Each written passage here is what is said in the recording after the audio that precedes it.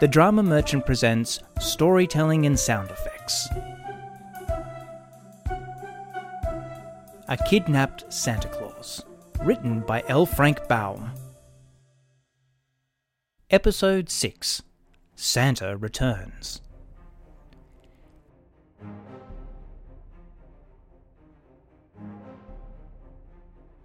Marching over the snow towards the mountain was a vast army, made up of the most curious creatures imaginable. There were numberless nooks from the forest, as rough and crooked in appearance as the gnarled branches of the trees they administered to. And there were dainty ryles from the fields, each one bearing the emblem of the flower or the plant it guarded. Behind these were many ranks of pixies, gnomes, and nymphs, and in the rear 1,000 beautiful fairies floated along in a gorgeous array. This wonderful army was led by Whisk, Peter, Nutter, and Kilter, who had assembled it to rescue Santa Claus from captivity and to punish the demons who had dared to take him away from his beloved children. And although they looked so bright and peaceful, the little immortals were armed with powers that would be very terrible to those who had incurred their anger. Woe to the demons of the caves if this mighty army of vengeance ever met them. But lo, coming to meet his loyal friends, appeared the imposing form of Santa Claus, his white beard floating in the breeze and his bright eyes sparkling with pleasure at this proof of the love he had inspired in the hearts of the most powerful creatures in existence. And while they clustered around him and danced with glee at his safe return, he gave them earnest thanks for their support.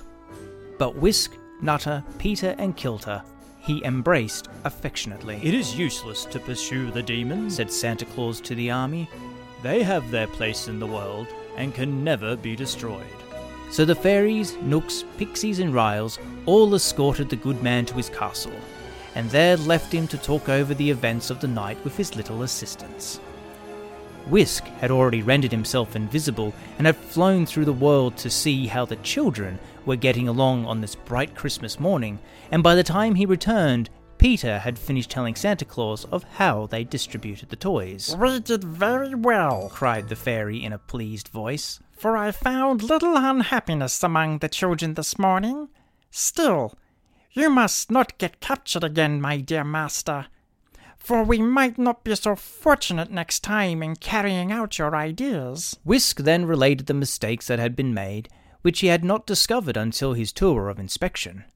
And Santa Claus at once sent him the rubber boots for Charlie Smith and a doll for Margaret Brown, so that even those two disappointed ones became happy.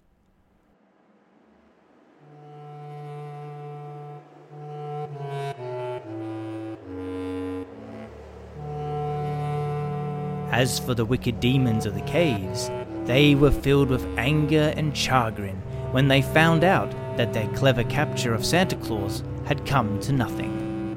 Indeed, no one on that Christmas day appeared to be at all selfish or envious or hateful, and realizing that while the children's saint had so many powerful friends, it was folly to oppose him.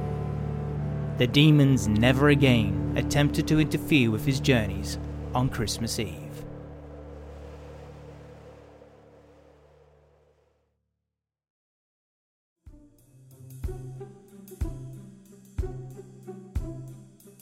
This episode of Storytelling and Sound Effects was created, narrated, and edited by me, the Drama Merchant, otherwise known as Nathan Schultz, as a Drama Merchant audio production. A Kidnapped Santa Claus is based on a short story written by L. Frank Baum. Music used in this audio production was created by Kevin MacLeod. Check out the podcast for titles and links.